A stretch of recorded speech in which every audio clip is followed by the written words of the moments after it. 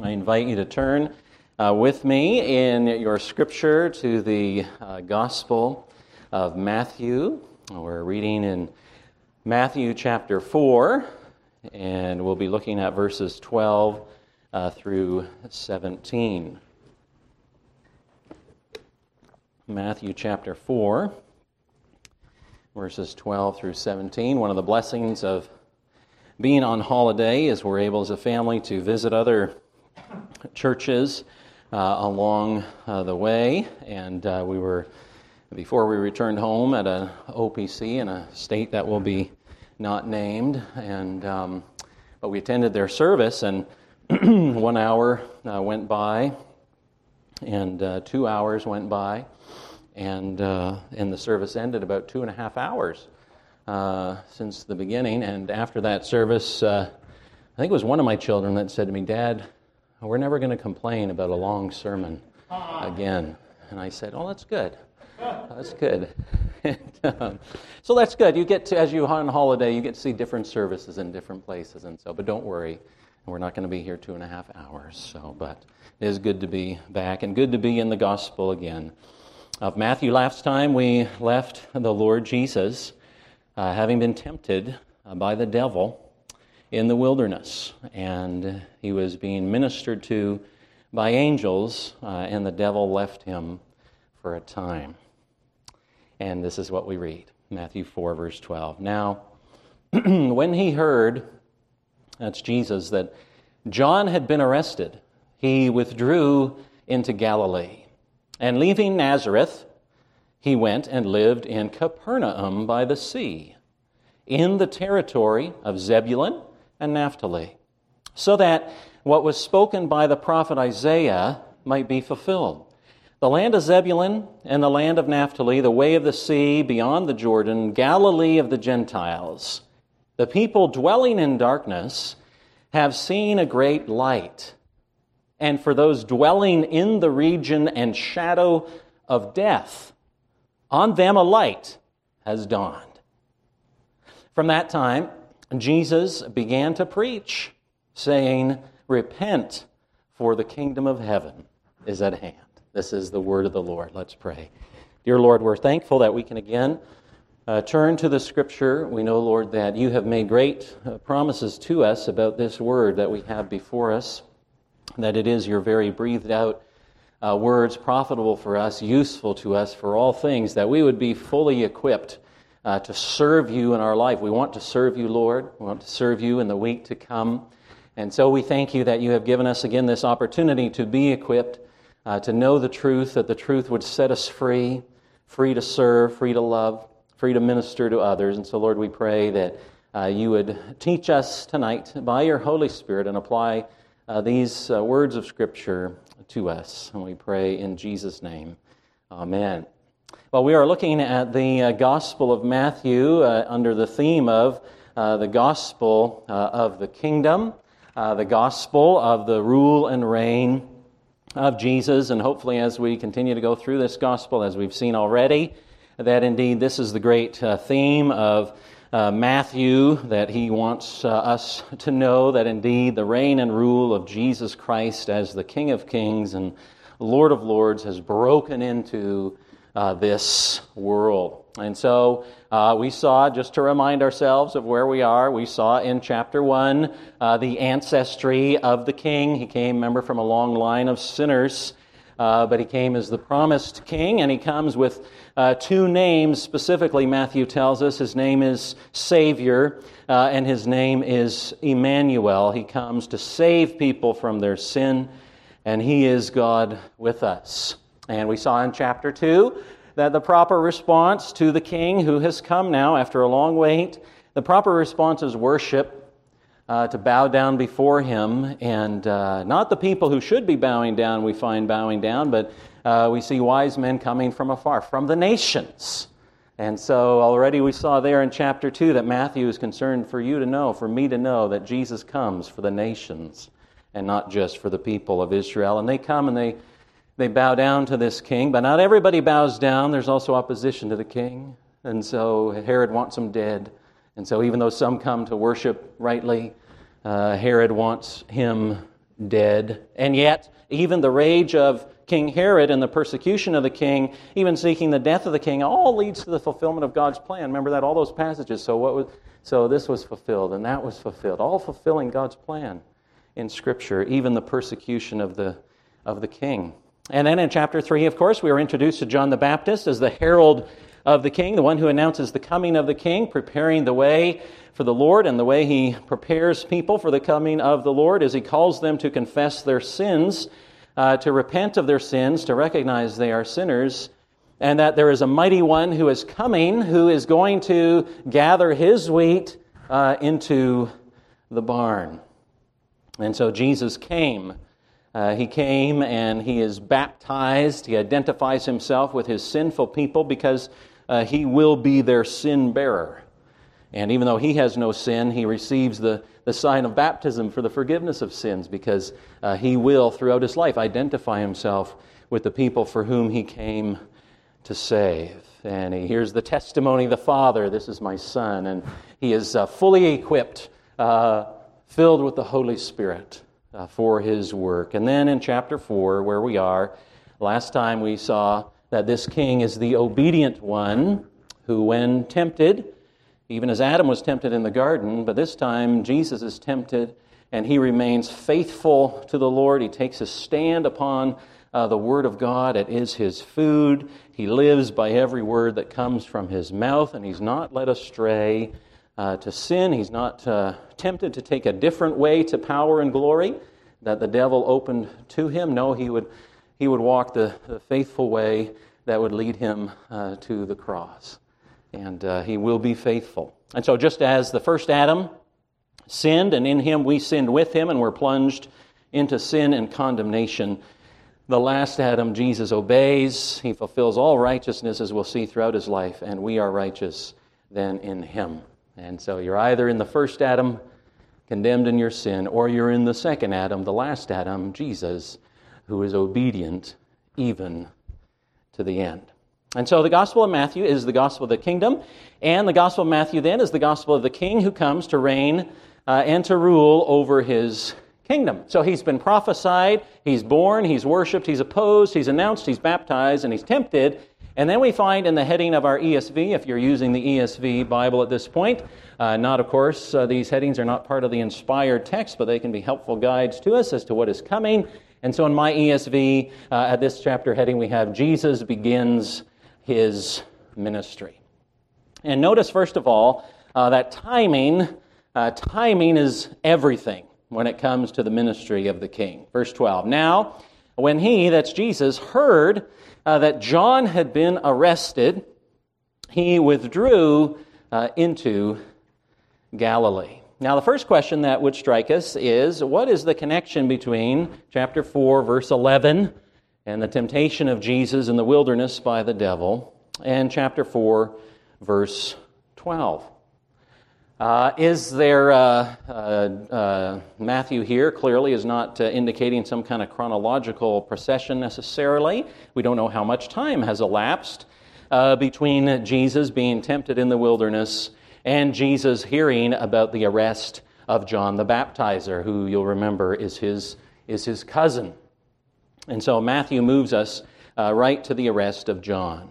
Now, John was, again, the cousin of Jesus. He was put in prison by Herod Antipas, the ruler of Galilee.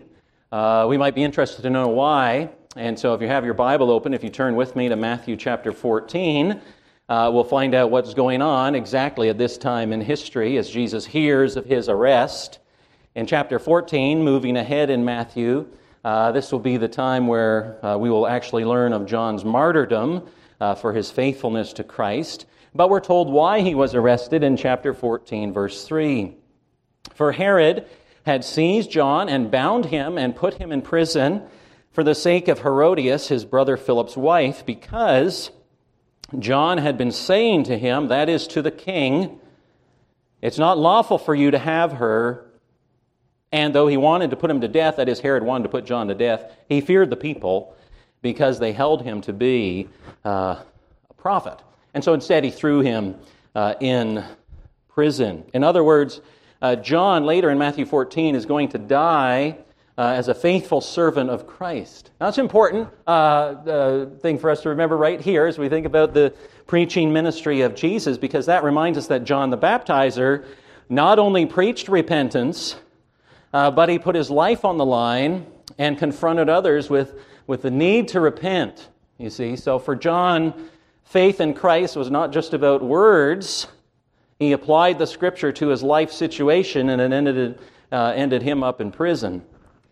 And in fact, we find out he applied the message we heard earlier, right, in the earlier chapters of Matthew, he applied it to the political bigwig of the day, the king. But we might say, John, John, you're not supposed to mix faith and politics.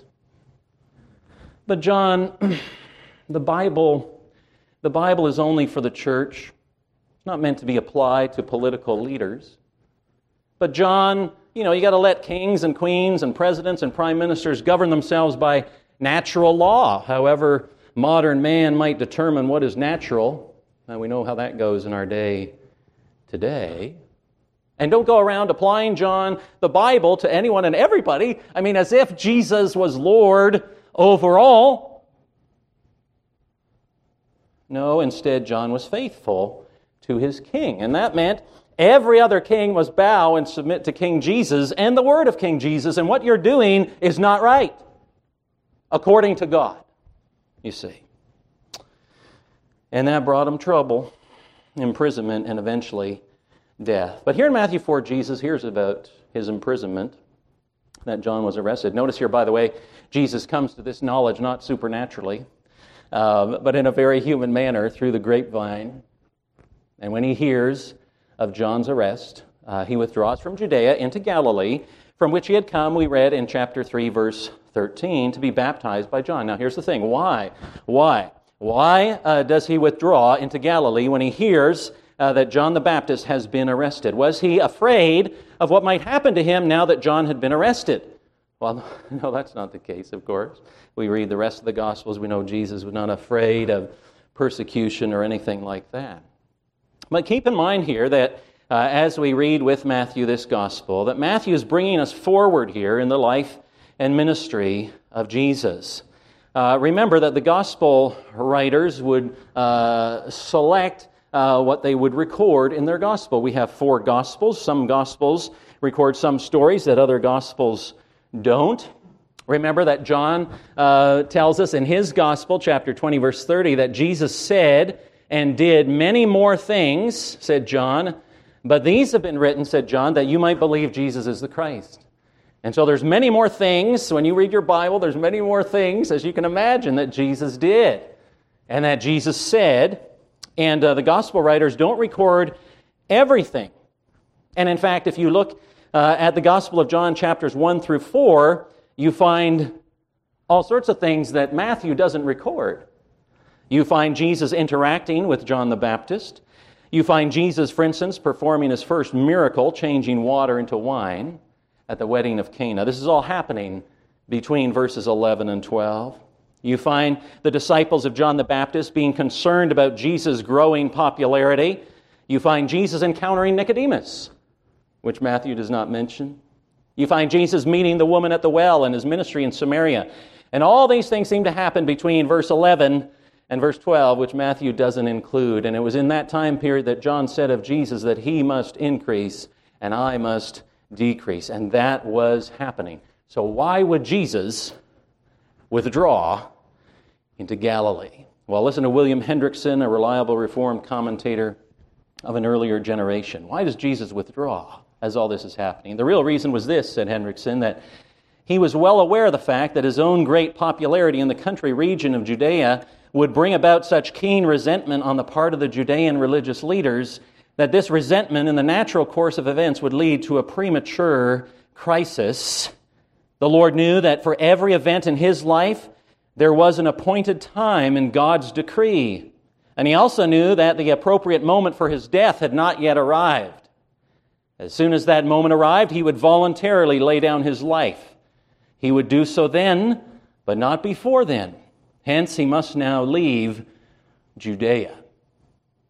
And so he hears of the arrest of John, and he withdraws into Galilee. In fact, in Luke's Gospel, what happens right before Jesus withdraws into Galilee, he's in his hometown of Capernaum, and the people, the Bible says, want to get a hold of him, and they want to throw him off a cliff. And Jesus withdraws into Galilee. Why? Because it's not yet time. Not yet time for his death. He has ministry to do. Timing is everything. So Jesus withdraws to Galilee. Secondly, location. And leaving Nazareth, he went and lived in Capernaum by the sea, or in the territory of Zebulun and Naphtali. And so Jesus withdraws into Galilee, doesn't stay in Capernaum, his own city that way, or he doesn't stay in Nazareth, his own city, but he goes to Capernaum. Location. You ever wonder why a brand new CVS opens across the road from a perfectly good Walgreens? You ever ask yourself that question? You say, why? Why there? That doesn't seem to make any sense. The Bridge to Nowhere is an arch bridge that was built in 1936, apparently north of Azusa. I think I saw, there she is. Sorry, Erica. Not her, but she's from that area. Have you been up to the Bridge to Nowhere? Yes. So there's a Bridge to Nowhere north of Azusa. I guess they built it in 1936, but it was abandoned in 1938 because of great floods there, leaving the bridge forever stranded in the middle of what's now the Sheep Mountain Wilderness there. But I have never gone up there to apparently you can see remnants of the bridge. But it doesn't serve any purpose. And think, well, why there if there's going to be floods all the time? This is a popular name, apparently, because in New Zealand there's also a Bridge to Nowhere. I have this feeling that in every country there's a Bridge to Nowhere. This one's in Wanganui National Park. No roads leading to it, but it's a popular tourist attraction. We kind of drove in that area once when we lived in New Zealand, but you guessed it, we thought, oh, this would be great to see, but there's no road there. So you'd have to hike a good piece in. So we did not drive past the Bridge to Nowhere. Wrong location. Do you build your house on sand or on the rock? Consider the location. Or remember the psalmist in Psalm 1. Blessed is the man who walks not in the counsel of the wicked, nor stands in the way of sinners, nor sits in the seat of scoffers. But his delight is in the law of the Lord. On his law he meditates day and night. He's like a tree planted by streams of water that yields its fruit in its season, and its leaf does not wither. In all that he does, he prospers. And so location is important. And so Jesus leaves Nazareth and went and lived, the Bible says, in Capernaum by the sea, in the territory of Zebulun and Naphtali. This place was called Galilee of the Gentiles. Now this is important. Where Jesus goes, not Judea now, but Galilee. The Sea of Galilee was sometimes called in the Bible the Sea of Tiberias or the Sea of Gennesaret. Not Jerusalem, but Capernaum will be his place of ministry. Capernaum can mean the village of Nahum, or because Nahum means compassionate, it can simply mean the village of consolation or the village of comfort. Well, why Capernaum? Why this location? Well, notice again, first of all, according to the scripture text, that like all of Jesus' life and ministry, he is what he is and he does what he does in fulfillment of God's word.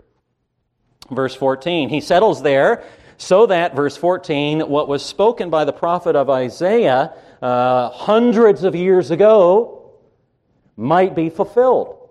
The land of Zebulun, land of Naphtali, way of the sea, beyond the Jordan, Galilee of the Gentiles. That's why, so that it might be fulfilled. Every moment of Jesus' life, decision made, road taken, we find out in the Gospels is a fulfillment of the plan and the purpose and the Word of God. And this was his delight. This was his joy to fulfill his Father's will. There are, as someone once put it, no alien molecules in the universe. That is, if God is sovereign, that there's no such thing as a random molecule.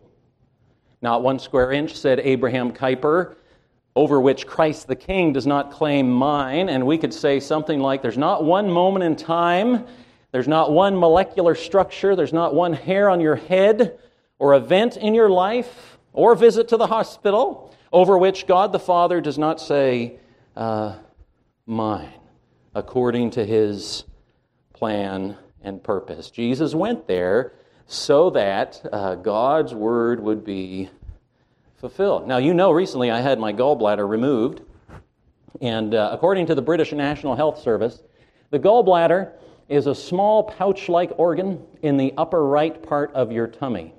It stores bile, a fluid produced by the liver that helps break down fatty foods.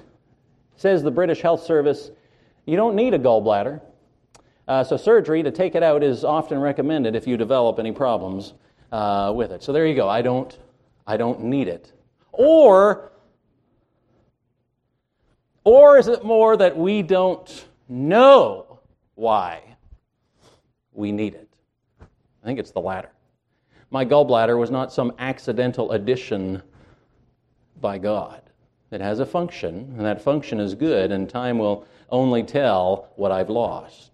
But if He knows every hair, He certainly knows every organ. Jesus withdrew to Galilee, and He lived in Capernaum by the sea, in the territory of Zebulun and Naphtali, so that what was spoken by the prophet might be fulfilled. Why Capernaum? Well, another reason would be this. It would serve, Capernaum, as a strategic location from which Jesus would carry out what has come to be called His great Galilean ministry. Now, Galilee was not big, apparently. Maybe 50 miles, from top to bottom, 50 miles, 25 miles across. According to Josephus, a Jewish historian at the time, 204 cities in Galilee had more than 15,000 inhabitants. So what's that? That's about a fifth of Redlands, maybe? You're talking about the area of Galilee in which Jesus would do so many miracles and ministry, about 15,000 people, maybe just this east side here of Redlands. It was settled, this area, by the tribes of Zebulun and Naphtali. It's also an area that came under the Assyrian conquest, and so many unbelievers had come into that area and mixed with God's people. And Capernaum, of course, is today only a collection of ruins, including a partially restructured synagogue.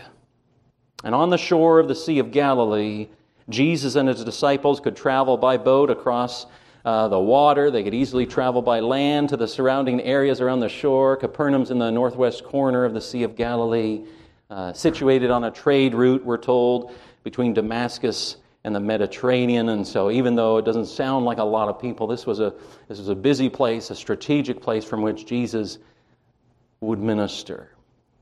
And so in the gospel, it's in Capernaum that we will hear of the faith of a Roman centurion who should have been the envy of all Israelites.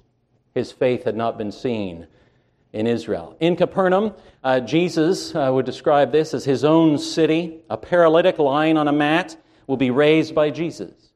In Capernaum, in the synagogue on the Sabbath, a man's shriveled hand will be healed. In Capernaum, again in the synagogue, a man would be cleansed of a demon. In fact, all the amazing miracles that Jesus did in Capernaum would serve to convict all those who would not take them to heart.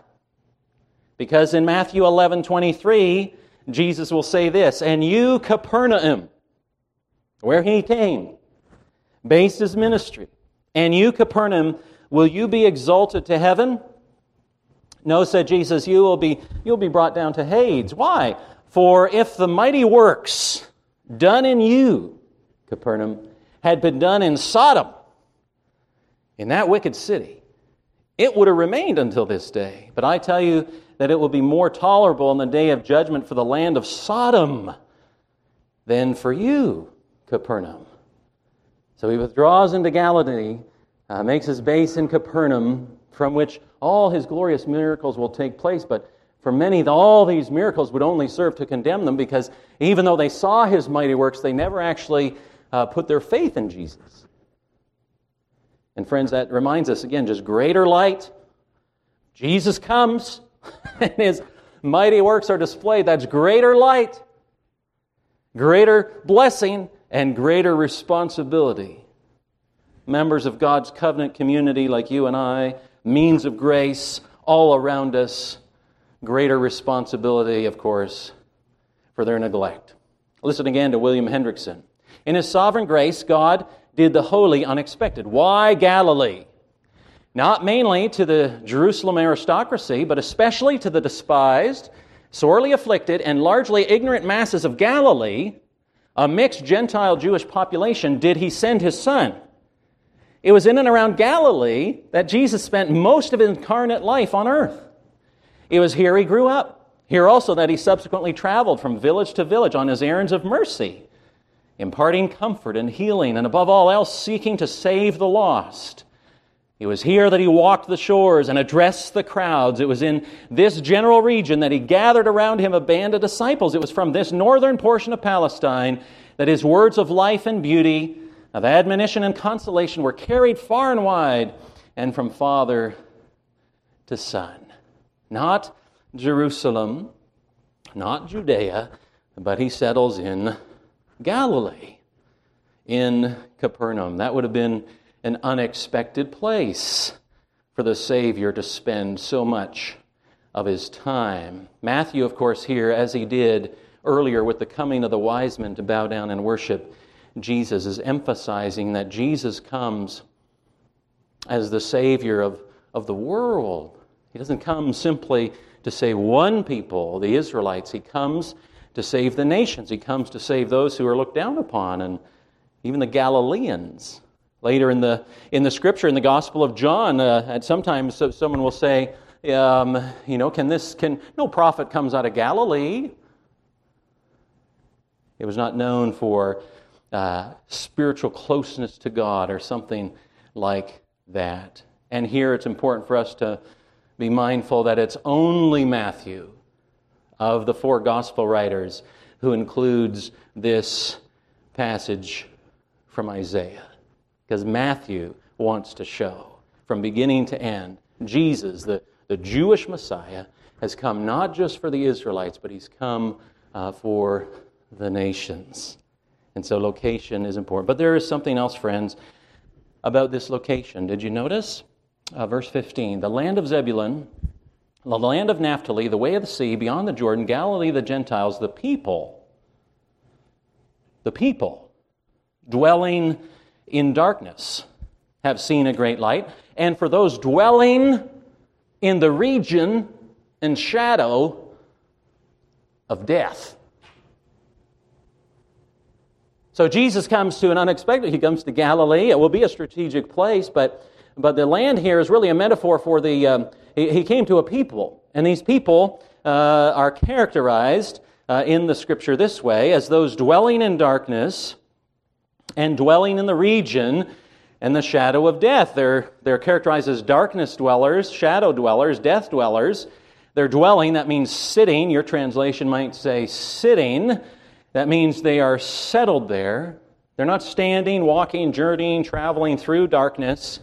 They are at home there.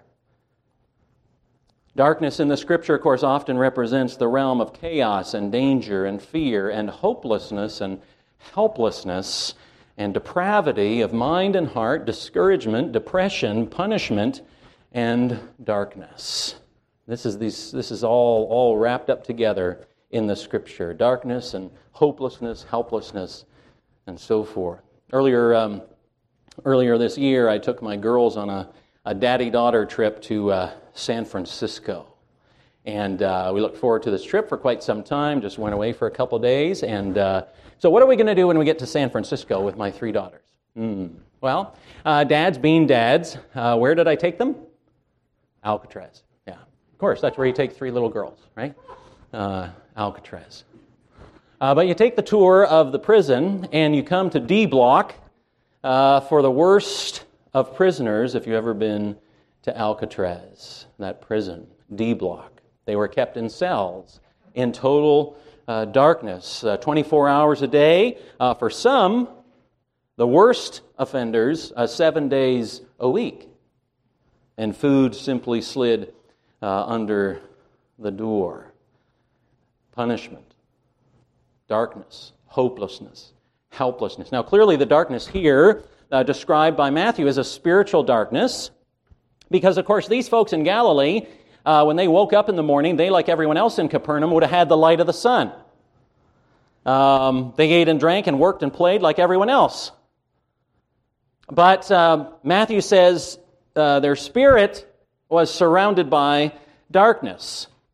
They may have even gone to synagogue, had the Old Testament scriptures, but yet they were still dwellers in darkness, as we find out in the Gospel of Matthew, as Jesus goes into the synagogue. You see.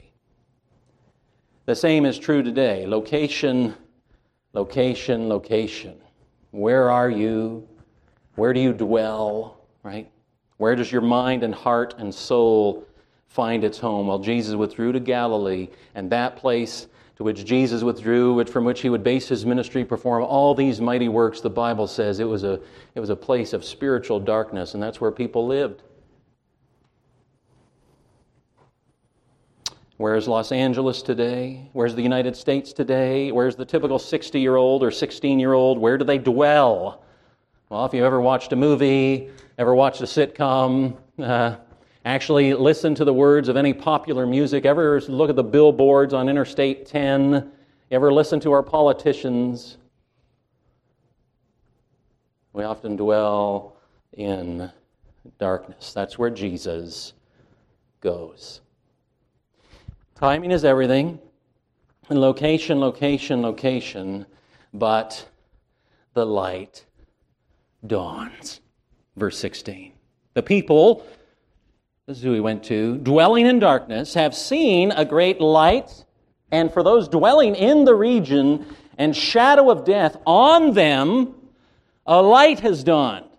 And from that time Jesus began to preach, saying, repent, for the kingdom of heaven is at hand. Now, there are many great moments in J.R.R. Tolkien's The Lord of the Rings. But one of the greatest comes in the second book, The Two Towers. Theoden is a king trying to win battles and help restore peace in the magical land of Middle-earth. And a great battle against evil is nearing, and he wants to inspire his men against what appears to be an overwhelming, unbeatable enemy. And so to the riders of Rohan, the warriors of his kingdom, he shouts this, arise, arise, riders of Theoden, fell deeds awake, fire and slaughter, spear shall be shaken, shield be splintered, a sword day, a red day, ere the sun rises. Ride now, ride to Gondor. And so he encourages his men to not run away from the fight, even though it appears dark. He tells them to head towards the battle. Now remember, this is written in the 1950s, while the memories of the world wars are still fresh to many people. And so then the Battle of Helm's Deep comes, and the defenders of the Rohirrim suffer heavy losses against the evil wizard Saruman and his Uruk-hai as they hold the fort through the night. All seems hopeless and dark. That is, until dawn, ere the sun rises. And the great wizard Gandalf arrives, and with 2,000 riders led by Éomer from the Rohirrim, they come charging down the hill as the sun rises to defeat Saruman's forces. The people dwelling in darkness have seen a great light. Now, of course, light in the Scripture represents this idea of illumination, being able to see something for the first time, to comprehend something, to have the truth revealed to you, to have your sin exposed, and the glory of God and His salvation made clear. That's why the psalmist says, your word is a lamp to my feet and a light to my path. And here Matthew says, the light is seen. On them a light has dawned, the light shines upon us, and the light preaches. Repent, for the kingdom of heaven is at hand. Isn't that interesting? Jesus comes upon the scene and gives the same message as John the Baptizer. Jesus preached the same gospel as John preached. Now, some might have heard John the Baptist saying, repent for the kingdom of heaven is at hand. And they say, John, that's a little harsh. How are you going to win friends and, make friends and build the church that way? That's a harsh message of, repentance for sin, John. We want to hear more about Jesus. We want to hear more from Jesus and his love. And so Jesus comes as the light. And you know what he does? He preaches the same thing. Repent, for the kingdom of heaven is at hand. Repent, remember? Turn from sin. In this case, turn from darkness, turn from dwelling in darkness and sin, and turn to the light. That is, turn to Jesus. Same message, same gospel. Friends, the gospel does not change. Life in Christ, faith and repentance, turn from sin, turn to Christ. These are gifts of His grace, but the gospel, friends, doesn't change. If you come to John the Baptist or you came to Jesus, you would hear the same message, and so it should be in the church today. You go to a Baptist church, you go to a Pentecostal church, you go to a Presbyterian church, you go to an OPC, you go to a PCA. Shouldn't matter if they are preaching the one true gospel. One gospel, one Lord. Repent and believe the kingdom of heaven is at hand, and the King has come. One way, one truth, one life, one mediator between God and man. But notice, friends, this is so important. Notice the light that dawns is a person. The light that comes is Jesus. That's important because the light that dawns is not a theory. It's not a doctrine. It's not a method. It's not a scientific discovery. It's not a new diet. It's not a philosophy. It's a person.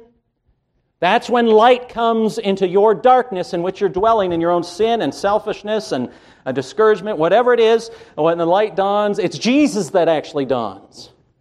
And you see Him clearly. This is what Paul writes, 2 Corinthians 4. For what we proclaim, what a preacher proclaims, what a church proclaims, is this: not ourselves, but Jesus Christ as Lord. That's what John the Baptist preached, and that's why he died.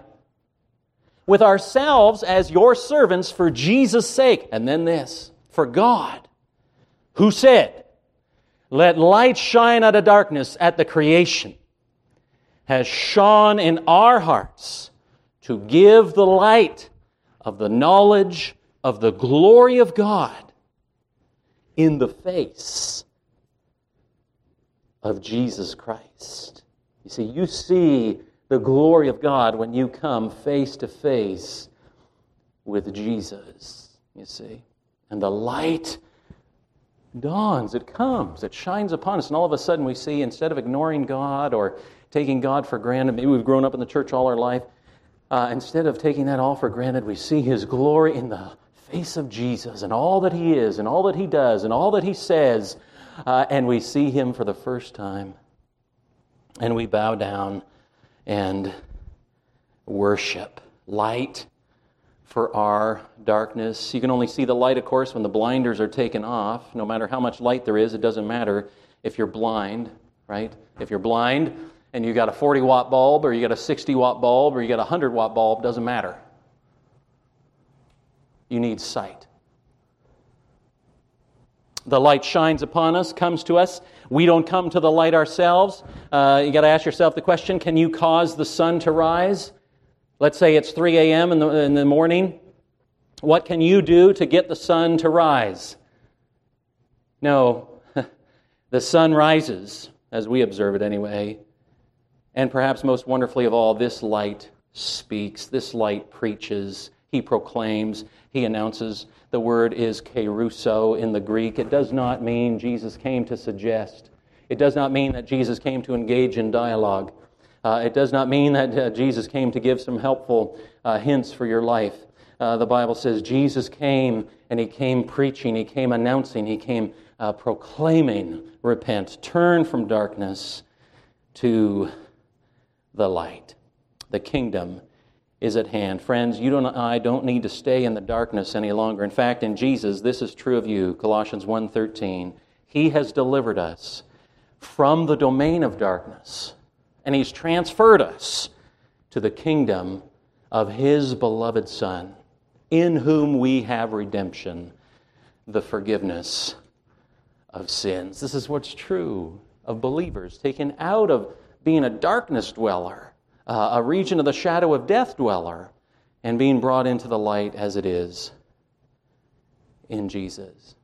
So did you notice, of course, here that Matthew says, in all these things, we're the ones dwelling in darkness. How does this salvation come? Well, the light dawns upon us, you see. We don't go to the light. The light comes to us, shines into our life. The blinders are taken off, and we see the glory of God in the face of Jesus. Well, how do we respond to that? Just in closing here, how do we respond to this truth? That there's light for our darkness. Life where there was only death. Well, friends, our relationship to God is not like a graduate's relationship to the government with regard to their student loans. You know, sometimes we think about our relationship, I think, to God that way. You know, when Lisa and I graduated from university, let's just say we both had significant student loans. So we started to work on hers first. But a few years went by and we thought, boy, this is going to take forever. We will never be free of this debt. Always hanging over us. Now, yes, we were thankful that we were able to go to college because of these loans. We couldn't have afforded it otherwise. We're thankful, but we also knew we had to pay it all back. We were debtors to the government. But the day came when a family member, as I told you before, came to me and said, "We know, Peter, that this debt is a great burden to you and your family, and we want you to serve the Lord free of this debt. We want to pay it all for you." Now, we as a family, I don't go back to this family member trying to pay that family member back. They gave it freely. In fact, they told us, this is not our money, this is the Lord's money. They don't want us in their debt. They want us to see ourselves as free to serve. All debts paid, no more to owe. It has all been paid by another as a gift of love. So how do you live the Christian life? How do you live as one who has seen the light, upon whom the light of Christ has dawned? Well, friends, too many, try to live the Christian life with a debtor's ethic. That is, yes, you're thankful for Jesus, but you need to pay Him back. And the Bible says you can't. Yes, you're thankful for the King, you're thankful for grace, but every day you're trying to work it off. You're not loving, worshiping, obeying, serving as acts of love and thankfulness, but as a way to somehow earn or pay back what He has given to you. You never can. Infinite love, infinite grace, His righteousness, His obedience, all received by faith as a gift. Our response is not payback, but love, thankfulness, gratitude, which overflows in service to the King. We love because He first loved us. Light in the darkness. You don't pay back the light, but you live. You live thankfully in its presence because you're no longer in the darkness. You're no longer dwelling in the darkness of sin and guilt and condemnation and fear, but you're walking in the light as He is in the light. As Jesus said, "I am the light of the world. Whoever follows me will not walk in darkness, but will have the light of life." And as Peter will put it next week, as we'll look at in the morning service, you're a chosen race, a royal priesthood, a holy nation, a people for His own possession, that you may proclaim the excellencies of Him who called you out of darkness into His marvelous light. Once you were not a people, but now you are God's people. Once you'd not received mercy, but now you have received mercy. So when the light comes, what do? You want to proclaim the excellencies of the one who has shone the light of the glory of God in the face of Jesus Christ into your darkness. May it be so of you, may it be so of me. Let's pray together. Heavenly Father, we thank you for this Gospel of Matthew. We thank you for this passage of Scripture that by your Holy Spirit you led your servant Matthew to record, that in the coming of the life of Jesus and his withdrawing to Galilee, he again is fulfilling your word of old through the prophet Isaiah, that Jesus went to that place, went to Capernaum, did mighty works there for all to see. He went to a place where people were dwelling in darkness, living in sin. And the Lord Jesus came to shine his light, the light of his presence, the light of his righteousness, the light of his grace, the light of his mercy into their lives, that they might no longer dwell in darkness, but repent, turn away from darkness, and embrace the light as it is in Jesus. Embrace the glory of God in the face of Jesus Christ. So Lord, we thank you today that Jesus comes to us in our darkness. He comes to us as a people living in a land of darkness, and the light of the gospel comes to us, shines into our life. And Lord, we pray that we would not be like those people of Capernaum who had all the blessings, who had the very presence of Jesus himself, performing the miracles that we only read about in Scripture. But they had the life and blood Jesus before them, and yet they rejected him. And they turned away from him, despite all the evidence that he was their Savior, and they needed him so desperately. And so, Heavenly Father, we pray that we today here in Redlands, surrounded by means of grace, surrounded by the gospel, Lord, that we would not be like the Capernaums, but that instead we would see these mighty works, that we would embrace Jesus as he shines upon us, as we see who we are, as we see who you are, and as we see the majesty of Jesus before us, King of kings and Lord of lords. And we pray it in Jesus' name. Amen.